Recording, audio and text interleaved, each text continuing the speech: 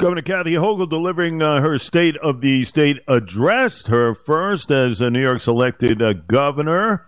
Here to help me break it down is the fine assemblyman of the 19th District. His name is Ed Rah. He has been a staple there and nice enough to give us a couple of minutes on a busy morning for him. Sir, how are you? Happy New Year. You feeling okay?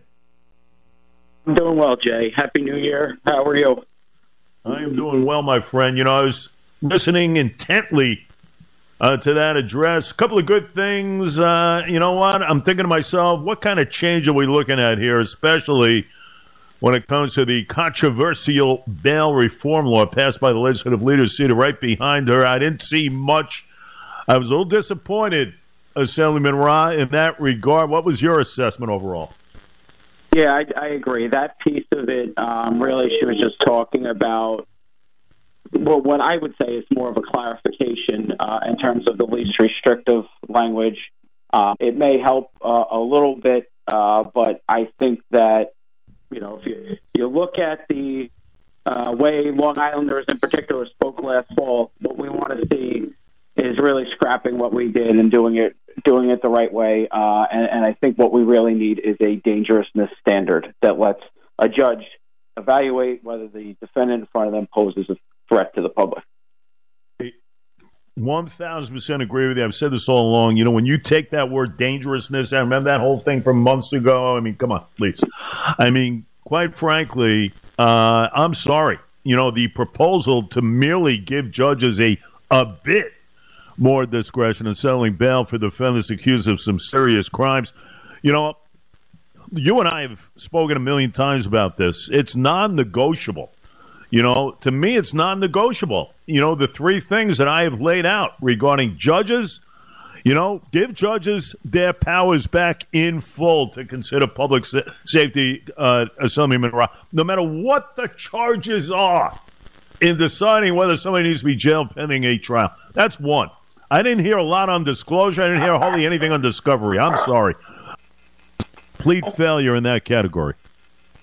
Yep, absolutely. There was nothing on discovery. Certainly, you know, when you consider the level of discussion of that issue, it was not commensurate with the alarm that the public has had about crime and just, you know, addressing what we're seeing each and every day, both on Long Island and New York City. So we need to really give judges true discretion, and that least restrictive language, like I said, is a little bit more of a clarification more than anything else, because, you know, I mean, we'll wait and see if we see actual, you know, bill language in detail, but that would not really change the kind of laundry list system that we have. That's basically, you know, the judge says, hey, this charge is either bail eligible or it's not, as opposed to the judge, like you said, being able to actually say this defendant does or does not pose a risk to public safety. Kind of streamlined over the issue of what I think is so important as recidivism, Assemblyman, in which, you know, the police has repeatedly pointed as a critical factor in all, you know, with a small handful of repeat offenders responsible for some of the major amounts of the shoplifting that occurs, other illegal activity. But, you know, I point out all the time, you know, there is a major disparity of thinking regarding what Andrea Stewart Cousins thinks is kind of a small single digit of those rearrested back on the streets, only to commit the havoc again, as compared to what a guy like a Jim Quinn thinks, who's been in that DA's office 40-plus years in Queens. He'll tell you, you know what's about 40-something% here. It's not 2%. Still, when you have that type of thinking of disparity, that is an issue to me. Yeah, absolutely. And the thing, you know, as we had the conversation in the fall, they kept bringing up, oh, the data says this and data says that. You know, at the end of the day, each one of those people who reoffends represents another person who's been a victim of a crime. And I think that's how we have to think about it, and doing the best we can do to protect public safety. And Ed Rah with us breaking down the state of the state yesterday. Also, I was very I will get to a couple of good things, I promise you folks. And there are a couple of little things in there. But I was very disappointed not to hear hardly anything, Assemblyman, on the ongoing migrant crisis. She didn't mention anything regarding what's happening, which has been at the forefront, at least from Eric Adams' point of view. She kind of promised somewhat that she would provide a little more funding for these state-run refugee settlement programs in order to provide, some sort of an establishment for these individuals and asylum seekers in some of the local communities. But in essence, I did not get a lot. We know Adams has pretty much begged for help here from this governor, the president. The bill, he applied for $1 billion or so in federal aid. I tell you, I thought I'd get at least a little something yesterday. I got nothing. Yeah, absolutely. And this is obviously a situation that is not sustainable. I mean, I think we all agree that the federal government needs to get serious about border security and all of that. And I'm not sure the president's proposal last week to come up with an app is quite going to cut it here. But you have people that are coming in both in the city and otherwise. They're obviously need resources. And whether it's kids going into schools or people needing other supports, it's the burden's going to be and is and will continue to until some action is taken, falling on a lot of local government without the help from the state and federal government. Debbie Downer here, but $1 billion of investment as far as making critical policy changes fully meet the mental health needs of the individuals out there. I mean, listen, we know we have a massive crisis on hand here, overwhelming the mayor again, Eric Adams, in that area. But hopefully this money will be put to good use as far as programs, outreach, and everything else. Well needed, had to be put in play here. Are you happy with that? Yeah, absolutely.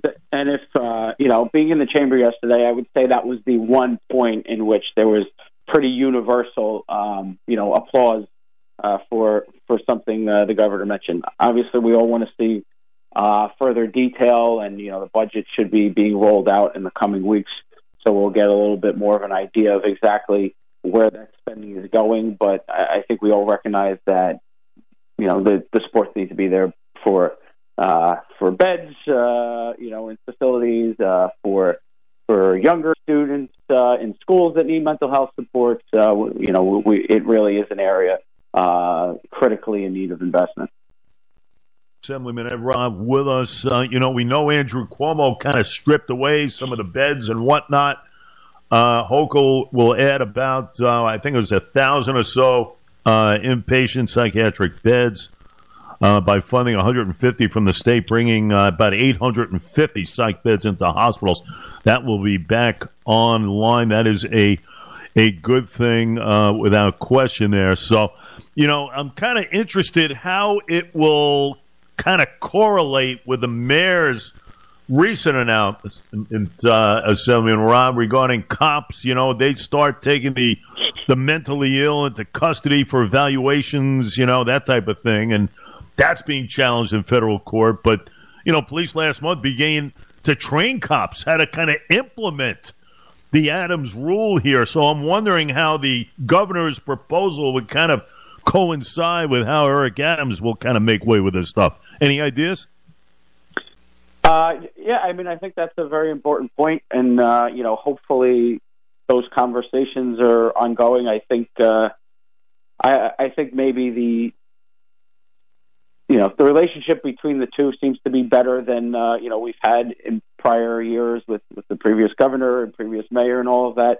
And so I hope that, they can work together on this issue and, find, I think there has to be some synergy there with, both on the policy side and the spending side to make these things work.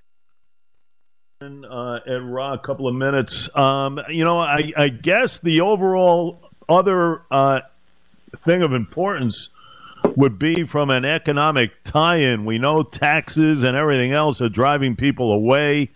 just can't function here anymore. It's about trying to embrace rather than trying to send away. Do you get a sense that is at the forefront as far as Kathy Hochul implementing new ideas, businesses, and everything else, trying to keep people here, making it affordable, which is impossible at this point in time all over the state? Do you think that'll be a major focus in these next couple of years? Well, I hope so, and I'm optimistic by the fact that the governor mentioned out-migration both in her inaugural address and again yesterday.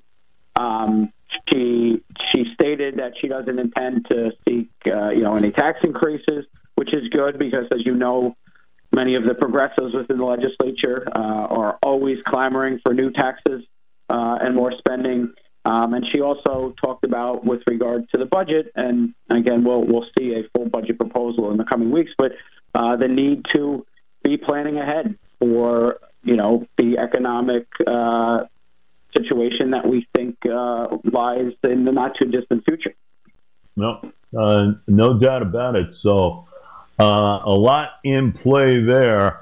And how are you feeling for another term of this? You got a couple of newbies on the block, some very good instances there. A guy like Ed Flood taking out a staple in Steve Englebright. That certainly sent a very powerful message, I would think, to that assembly, huh?